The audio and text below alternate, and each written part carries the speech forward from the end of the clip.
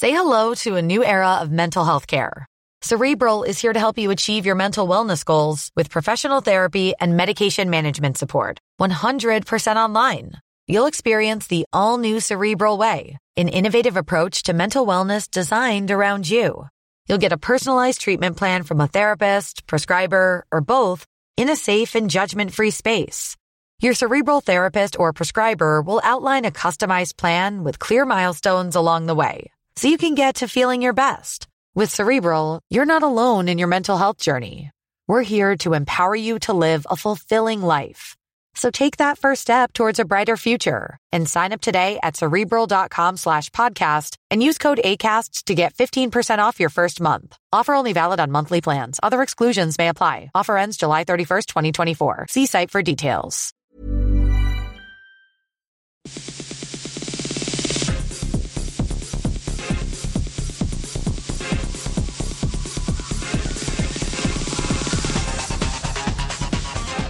Hello and welcome to Extra Time, a web-only program from RNZ Sport.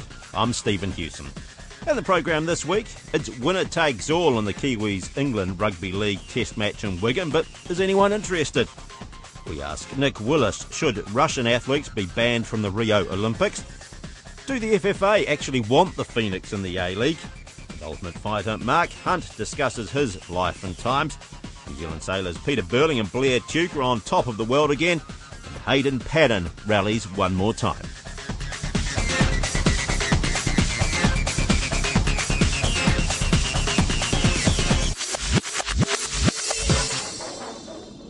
The New Zealand Rugby League team's tour of England reaches its climax this weekend with the winner-takes-all final test of the three-match series.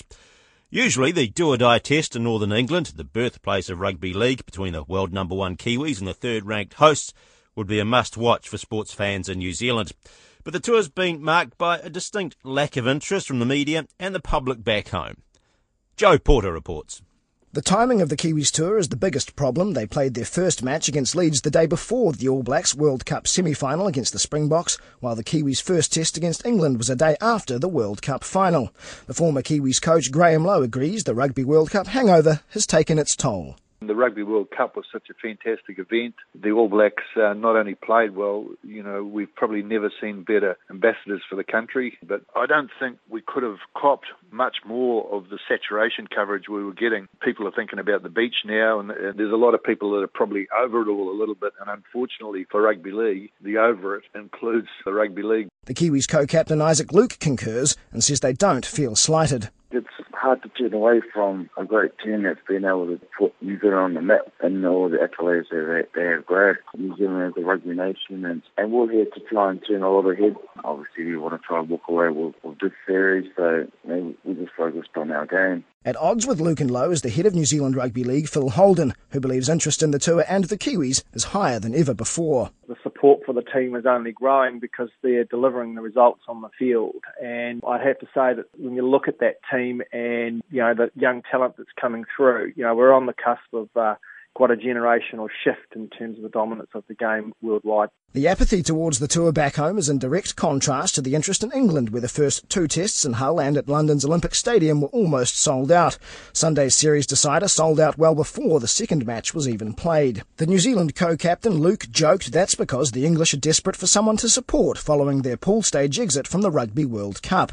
Lowe believes there's a different reason behind the English interest in Sunday's test in Wigan. Wigan's the biggest rugby league club in the world. The fans of Wigan are something special, and they know the desperate situation that rugby league in England is, and really the onus is on the English side to win this game to just restore credibility. The Kiwis coach Stephen Kearney knows what victory would mean to England after New Zealand knocked them out of the 2013 League World Cup, and he's expecting a fairly hostile reception from the partisan crowd. The crowd is closer to the ground at Wigan, and I know 26,000. I'm picking there'll be 25,800 will be screaming for England. Kearney doesn't mind that, and he also doesn't mind the Kiwis playing in the shadow of the Rugby World Cup. He says they're focused on emulating the All Blacks' winning feat. They get the chance on Sunday morning to do just that. That was Joe Porter with that report.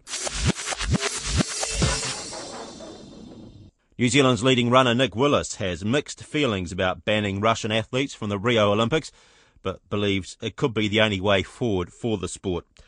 A World Anti-Doping Agency investigation has found widespread doping in Russian athletics, supported by the government, and it's called on athletics' world governing body, the IAAF, to suspend Russia. Willis says an Olympic ban might be hard on some Russian athletes who are clean, but if the doping program is so ingrained, it may be the only way. We have a close Russian connection in New Zealand in track and field, and this person has been explaining how the system works over there to me. She told me this first in 2004, so my understanding is that as soon as they show any signs of talent, then they're basically told this is how it's done, and they have to follow lines. So at the same time, the athletes, they're the perpetrators, but they're not the ones who instigate this process. Banning Russian athletes from Rio, that would be the best message to send, would it? Yeah, it's a tough one, because from the outside looking in, it's like, well, that's not really fair. What if there is a handful of legitimate or genuine athletes there, and then they're being punished for the sins of the rest? But if it is so systematic and so widespread, perhaps there aren't any that have had a chance to really develop. And even if they become compliant in the next several months, then perhaps Russia could be given the green light again. These same athletes supposedly are under a cleaner structure, but they've been receiving the assistance of doping all of these years, and you don't just turn off the switch and stop receiving the benefits of that. It must be yet again more frustrating for yourself. I mean, you're competing against athletes and against a system that is so corrupt. I mean, what does that do for you, I suppose, A, as an athlete, but B, about your thoughts on sport and in itself? Yeah, it's twofold. It's the frustrations have, by and large, already taken place, and so now these become exciting times as someone who's had an inkling to the level of problems in our sport, and so it's finally here, it's being brought to light, and so we can now air our grievances without risking defamation suits or the likes. But at the same time, I wasn't actually fully aware of the level of corruption from administration. You always thought it was from coaches or from managers or for athletes who are trying to manipulate the system, and now we hear that the governing bodies or the powers that be are the ones complicit in this. What does it do, though, for you as someone who's dedicated so much of their life to athletics? Well, I guess that's what we're going to have to wait and see is the response from Seb Cohen from the IAAF, and let's see whether he genuinely wants to clean it up or whether he's just trying to keep the status quo, so to speak, and handle this media onslaught as best as possible and then keep going, or whether he's going to try and break it down and build it up again. And that's what I'm waiting to see. I don't know what the answers are, but I see this as an opportunity for a new start, and that would give me something to look forward to. Look, I'm not going to be around much longer. I've got several years left in my career, but you want to leave the sport better than how you joined it, I suppose. What does it make you think, though, about what might have been? I mean, obviously you finished third in Beijing, but ended up with the silver medal. There must be other races that you sit there and go, only what if? Yes and no. I've received certain information over the years about particular results that might have been different. But to be honest, I've received far more than I could have dreamed prior to entering into this top echelon of the sport, both in terms of rewards and financial security and all that sort of stuff. So I'm pretty well taken care of. Perhaps I've been protected from some of the stresses that would come along with sort of the uber success that some of the top elites have to face. I feel for Dan Carter and Richie McCaw, how they're going to be able to get around New Zealand now. They were famous enough as it is, but it's going to be hard for them to really just relax and enjoy a casual life, and that's something that I've always been able to do in my life back home in New Zealand. So, yeah, there's a give and take with both. I was talking to athlete Nick Willis. Despite impressions to the contrary, Australian football does want the Wellington Phoenix in the A-League competition, says club owner Rob Morrison. The future of the club's in doubt after Football Federation Australia only offered it a 4-year competition licence extension, as opposed to the 10-year one the club was after. The FFA has expressed concern over low crowd attendances, broadcasting revenues and a lack of support from club stakeholders. That's left the impression the FFA wants to cut the Phoenix adrift. But after meeting with Australian officials earlier this week, Rob Morrison's confident that's not the case and there is a desire to negotiate a new licence. They do appreciate the fact that the competition that's going to expand needs stable teams. They recognise that we are one of the better governed clubs in the competition. We certainly are one of the financially more stable clubs in the competition. And if the long-term aim is to expand the A-League, which it is, then you need to do that off the back of stable foundations, and they recognise that we are a valuable part of that. So have they given you hard and fast numbers on what they want for the likes of club membership or broadcast dollars that you're going to bring in? Yeah, that was certainly part of the discussion, and our view very much is that some of those metrics are much more about club financials than they are about the competition. So it's not about hard numbers for the clubs. Every club wants more members. Every club wants more people turning up to see the games. That's for real, and it's unrealistic to try and set targets for clubs. Each club has to do it in its own way, but that's much more of an individual club responsibility rather than an overall league responsibility. So is it now up to you to go back to the FFA or vice versa on where things might move? Because obviously you're still trying to sort out the licence from next season onwards. Both sides recognise that we need to do that as quickly as possible, but it's not a matter of doing any deal. We have to do a deal that's going to work for the FFA, and we have to do a deal that's going to work for us. So are you somewhat more hopeful now than you might previously have been? How do you know I wasn't hopeful? Well, 4 years certainly didn't seem a hopeful outcome when 10 years was the goal. Look, negotiations are negotiations, and we're in the middle of one, and I think that both sides are actually positive about trying to achieve something that's going to work. And for it to work for you, though, presumably you've got a bottom line where you're going to say that, no, we're going to walk away from this. We do have bottom lines. That very much is that we want to do a deal, but it has to be the right deal. We won't do any deal. No one wants to end up doing a deal where you end up in a situation that you don't want. Would 4 years be a deal that you could work with if there were other parts around that, or is 4 years something that you just couldn't accept? Pretty much, as you said, you would need more than that, so there'd have to be other pieces to it if it was built around a 4-year deal. And the 4 years is pretty much because that's where on our current agreement we have that 4-year extension sitting there. So there's been a lot of discussion around that, but that doesn't necessarily need to frame the negotiations in terms of going forward. That is one option that sits there.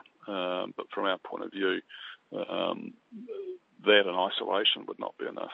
Much too has been talked about other stakeholders. I mean, New Zealand Football's put out a statement again reiterating their support, saying that they offer financial and organisational commitment. That's obviously not been enough from both the FFA's perspective and your perspective. I mean, that relationship is still sticky somewhat. What more do you want to see from New Zealand Football? If you look at it from the FFA's point of view, they look at it and they say, okay, this is enormously beneficial to New Zealand Football. You have a professional team playing in our competition. You're playing across conferences into our competition. So that's not a freebie. We're a little in the middle of this in that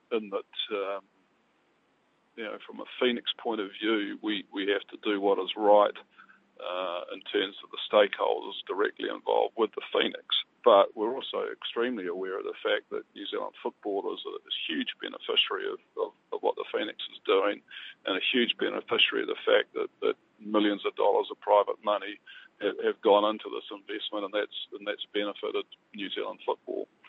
So if we said tomorrow that the Phoenix wasn't there, what impact would that have on New Zealand Football? And in our view, that would be extremely negative. You'd have no professional football in the country. You'd remove any sort of pathway in terms of the young players outside of heading off to Europe. The young players have in terms of progressing through academies, playing really regular football, 30, 40 games a year, progressing all the way through to professional football, and then ultimately, if they've got enough, into the All Whites, and that is now the program.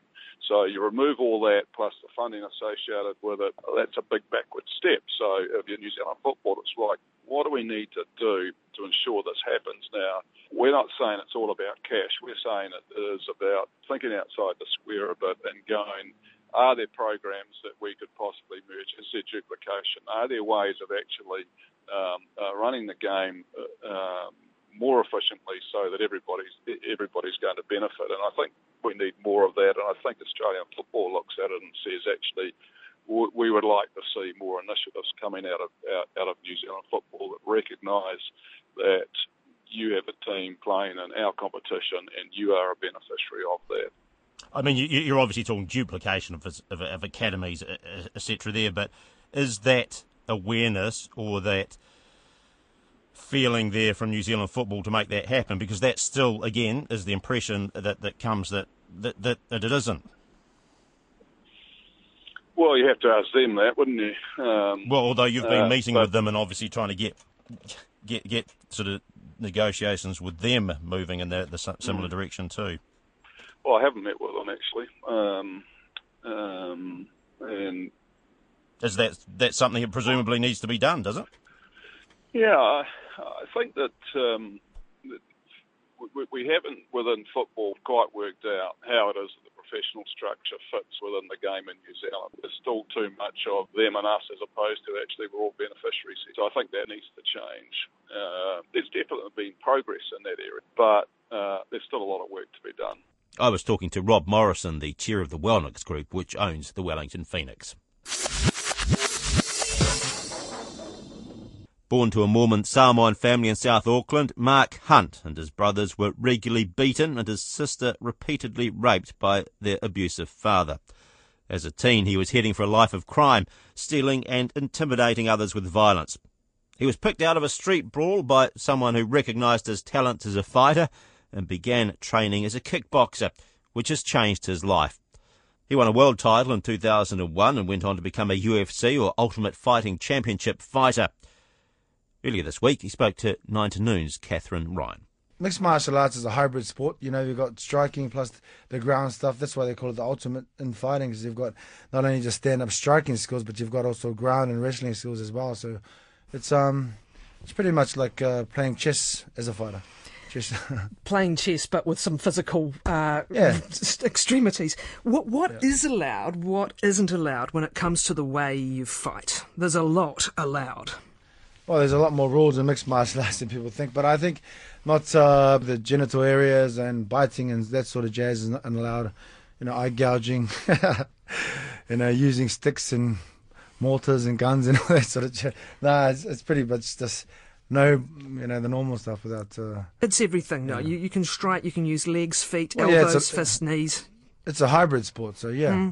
To some people's to an outsider's eyes, it's like a brutal sport. It's almost sort of one step up from bare knuckle fighting. What is the attraction, though? Why do you put yourself through, and others put yourself through, this level of physical pain, injury, risk of long-term injury? What is the attraction of the sport to fighters? Well, it's like achieving a goal, wanting to be the best fighter on the planet is my goal, and it's been blessed by God, especially as a fighter, to be at this level for nearly 20 years. I didn't want to be a fighter, and I didn't even know I was going to be a fighter for my life. I was like I was in jail a couple of times, and I was probably going to go back there for a long time. But martial arts saved my life, and some of the choices I made with it. So it's people always say it's a aggressive and bad sport, and it's sort of like street fighting, but it's not even the same thing. It takes it's like you got to work every day in the gym, and it takes you away from being an aggressive person in the public. You're training every day, and you're losing that aggression towards others. So I actually think it's a totally different way people look at things. They've got to be more educated about mixed martial arts. It's nowhere close to being as like people think it is, like with street thuggery and stuff. How did you begin in the sport? Tell our listeners about that. Again, this could be in a film, right? How were you discovered quite literally on the street as a fighter? How did that all unfold? Well, I was, I was born in Auckland, and we were at a place called DTM's, Don't Tell Mamas at the times, and I was street fighting, and the bouncer grabbed me in and said, because the cops were out the front, so it was actually just a street altercation after something, and 4 days later I was fighting in that same very club for my first time Muay Thai, so I had no idea about fighting. The only time I saw kickboxing and Muay Thai was when I was holding the bag for one of the guys inside. So, but it's great that, like I said, it saved my life. The book is ruthlessly honest and brutally exposing. And as a boy and as a man, I suspect you were a survivor of a hideous home environment. And I'll just give the listeners some indication, if that's okay, having read the book. You were starved, literally starved as children. Sometimes your folks would be saving money by sort of having their takeaways in the car rather than feeding you. And if we just go to some of the worst of it, the beatings towards you and your siblings, your brothers, started very young, as infants.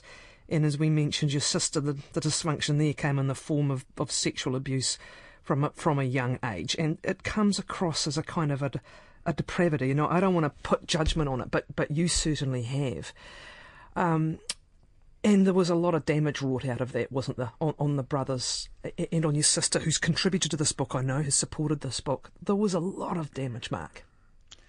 Yeah, well, look, I thought it was normal for me. And when I was asked by the publisher to write the story, I said, no 3 or 4 times, and I was like, what does this woman want to keep? I don't want to air my dirty laundry out in the public. I'm not like that. I'm a private person. But, what she got me with was, it wasn't about the money on it. She just said, look, Mark, you can help others with your story, about depression and suicide or whatever. I said, when she said I could help others, I said, okay, of course. I've been given a platform already by God with the UFC, so, I might as well just share my story. I didn't want to, and I wasn't comfortable sitting with Ben and talking with him about stuff until my your sister was okay with it, So I just let him call her, and then that's where it started. So then after that, I was pretty open with the whole thing. Is not, I thought it's all normal. I think a lot of families in New Zealand are going through a lot of rubbish like this, but it's not. As a kid growing up, I thought it was just normal. So, it's, as you say, this isn't one person's story. This is many people's story, yeah. And what you are doing here is showing, and I'm sure this isn't easy, but showing that there is a way somehow out of this to shape a different life. There are great losses. Again, I won't go into detail, but your 2 brothers both, suffered mental illnesses out of this situation, and very tragically, in one case, you lost a brother. And your sister, I mean, my heart goes out to her, but and it's evident she went through really hard times after escaping this childhood. But I'm left hoping she's doing okay out of reading this book. Yeah, she's doing good. Everyone's I got a house in New Zealand, and they're staying in that house. So Steve and Vic are okay. They're doing, her and her family are doing good. Steve's still got schizophrenia and stuff, but my older brother John, he passed about a few months ago. He went and killed himself, but he had no one to talk to. I don't think so. That's where he went off the way. He was kind of a hermit anyway. So, but I think I'm pretty much the ones that me and my sister pretty much came out normal at the other side. But I did have a good wife to help me through my times. I didn't really get to talk to her until later on in the career. Later on in my life, actually, I thought it was I thought it was normal, but I did have a lot of issues. I still have a lot of issues. UFC fighter Mark Hunt talking to 9 to Noon's Catherine Ryan. It's been a good week for New Zealand's top sailors Peter Burling and Blair Tuke. They've warmed up for next week's 49er World Champs in Buenos Aires with victory in the South American Championship. That took their regatta-winning streak to 21 since claiming the silver medal at the 2012 London Olympics. The pair were then named Male World Sailors of the Year. Alongside their Olympic campaign, Burling and Tuke have also been involved in Team New Zealand's America's Cup World Series. Barry Guy caught up with Burling and asked him just what he puts their successful run down to. I believe myself, we're just really enjoying our yachting at the moment. And we're just really fortunate to be able to do most days of the year what we really love. And I think that's something that we've been, it makes it really easy for us to be motivated and to put in the hard work and be able to dig deep when the tough times during events and bits and pieces like that. So we're just really enjoying what we do, and really looking forward to the next few years. So you don't need motivation. No one sort of helps you out there to, it must be tough to stay at the top of your game.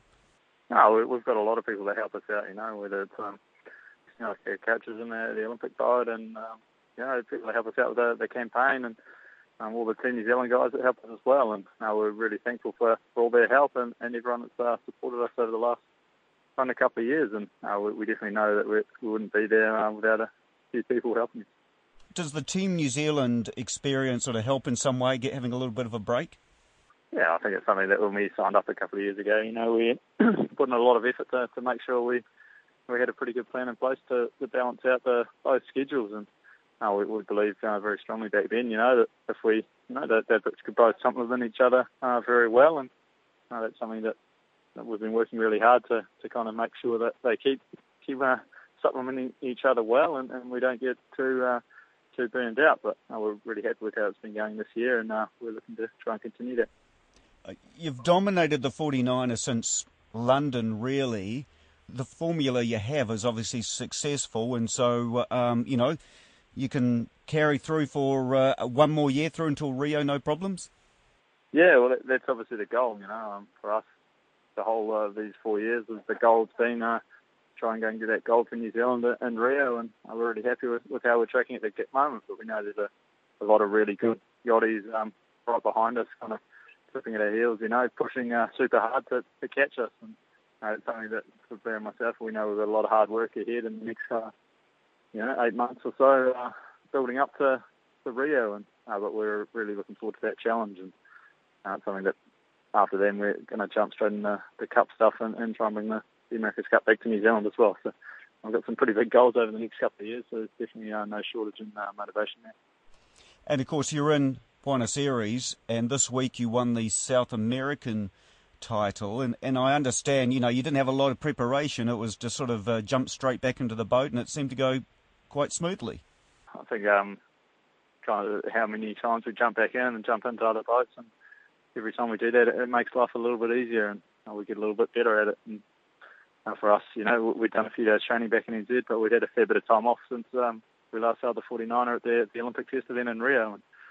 And we're really happy with where we jumped back in at, but we know we're got a fair bit of work to do this week to try and get ready for the Worlds. What are the conditions like there? I understand it was reasonably light.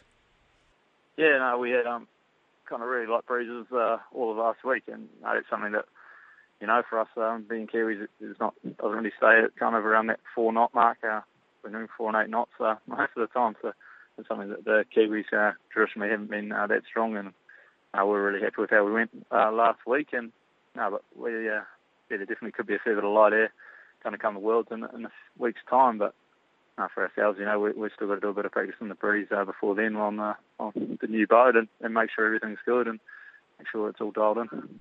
So does that put more emphasis on, your techniques and strategies and just sort of perfecting the little bits? Yeah, well, I think sailing, at the top level, everything's so finely tuned, and so that if you got a tiny bit off it in the eddy area, you get pretty shown up. And something for us, you have to be pretty sharp on every area, and the setup and technique and handling and tactics, and you can't have a weakness at the moment, but we're really enjoying that challenge of trying to get better and stay ahead of the game. And the competition, in a lot of sports, a world championship a year ahead of the Olympics is quite often the tough one. So you're expecting that to be the case next week?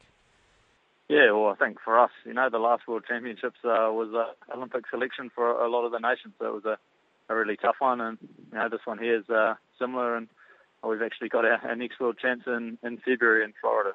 So all three, I'm pretty sure are going to be, really tough, and everyone's pushing really hard. So that's something that for us, we're just going to have to keep pushing on, keep trying to learn, and keep trying to get better. That's Male World Sailor of the Year, Peter Burling, talking to Barry Guy. The Geraldine Rally driver Hayden Paddon wraps up his WRC season this weekend with the Rally of Great Britain in Wales. It's been a dramatic season for Paddon, competing in all but one of the rounds and also confirming his future with Hyundai Motorsport for another 3 years. This week, Patton's thoughts were a bit closer to New Zealand, though, as he took up a role as ambassador for Rally New Zealand. Local organisers hope Patton's involvement will help increase the focus of a return of the New Zealand event to the World Rally Championship calendar.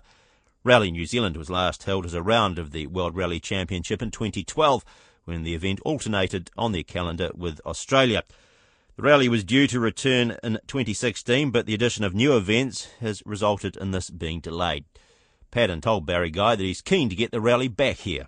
Yeah, obviously there's a group of people who are working very hard behind the scenes to try and get Rally New Zealand back, and from our side we want to try and do as much as I can while we're here competing on WRC, and just actively talking about it and reminding people about it, and obviously all of our intentions is to get it back in the near future, and I don't think we'll give up until it is back. So does that mean you sort of talking to people on a casual basis, or there's some formality about this? From my side, it's really doing things in a less formal way, and just making sure that people don't forget about it. We're here actively competing on all the rallies and within the community all the time, and with every opportunity we get, we'll keep discussing it, and then the formal side of it, and the application side and the ins and outs of how it could all work, that's obviously down to the organisers back home. I suppose to make sure that people don't forget New Zealand is perhaps with you, seeing you and New Zealand in the headlines perhaps on the circuit. That would help. Oh, definitely. We want to keep doing the best that we can for ourselves and for the team, and I think the roll-on effect for that is that it could be good for the potential Rally New Zealand. It helps increase the profile of sport at home.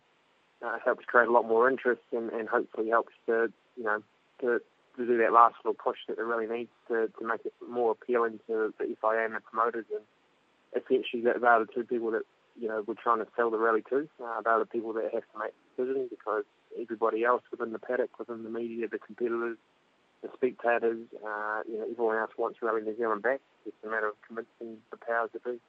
If we can just look back at the year, how would you rate it? It's certainly been very good, I think.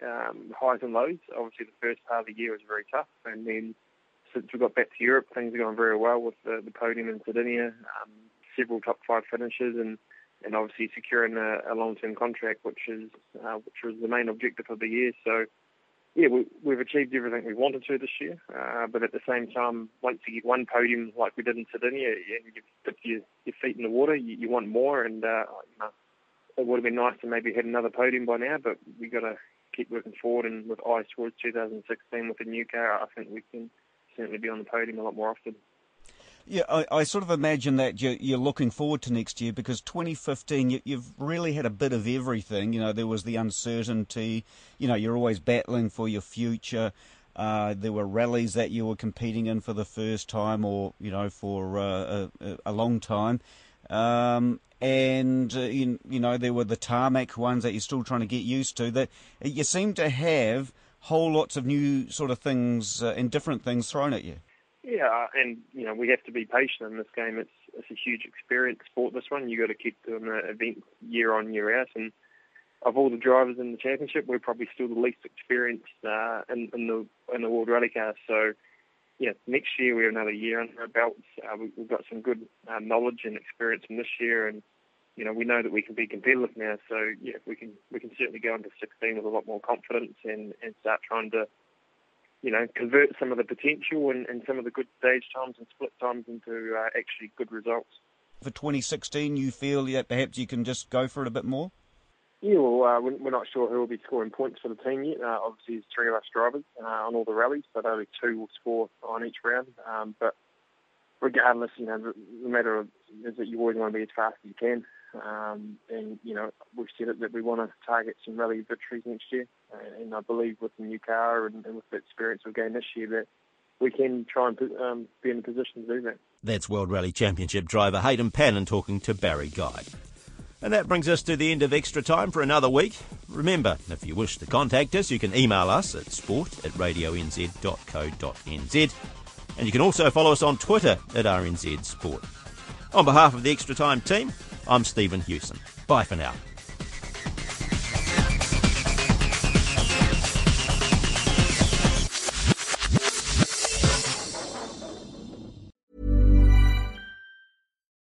Botox Cosmetic, out of botulinum toxin A, FDA approved for over 20 years. So, talk to your specialist to see if Botox Cosmetic is right for you. For full prescribing information, including boxed warning, visit BotoxCosmetic.com or call 877-351-0300. Remember to ask for Botox Cosmetic by name. To see for yourself and learn more, visit BotoxCosmetic.com. That's BotoxCosmetic.com.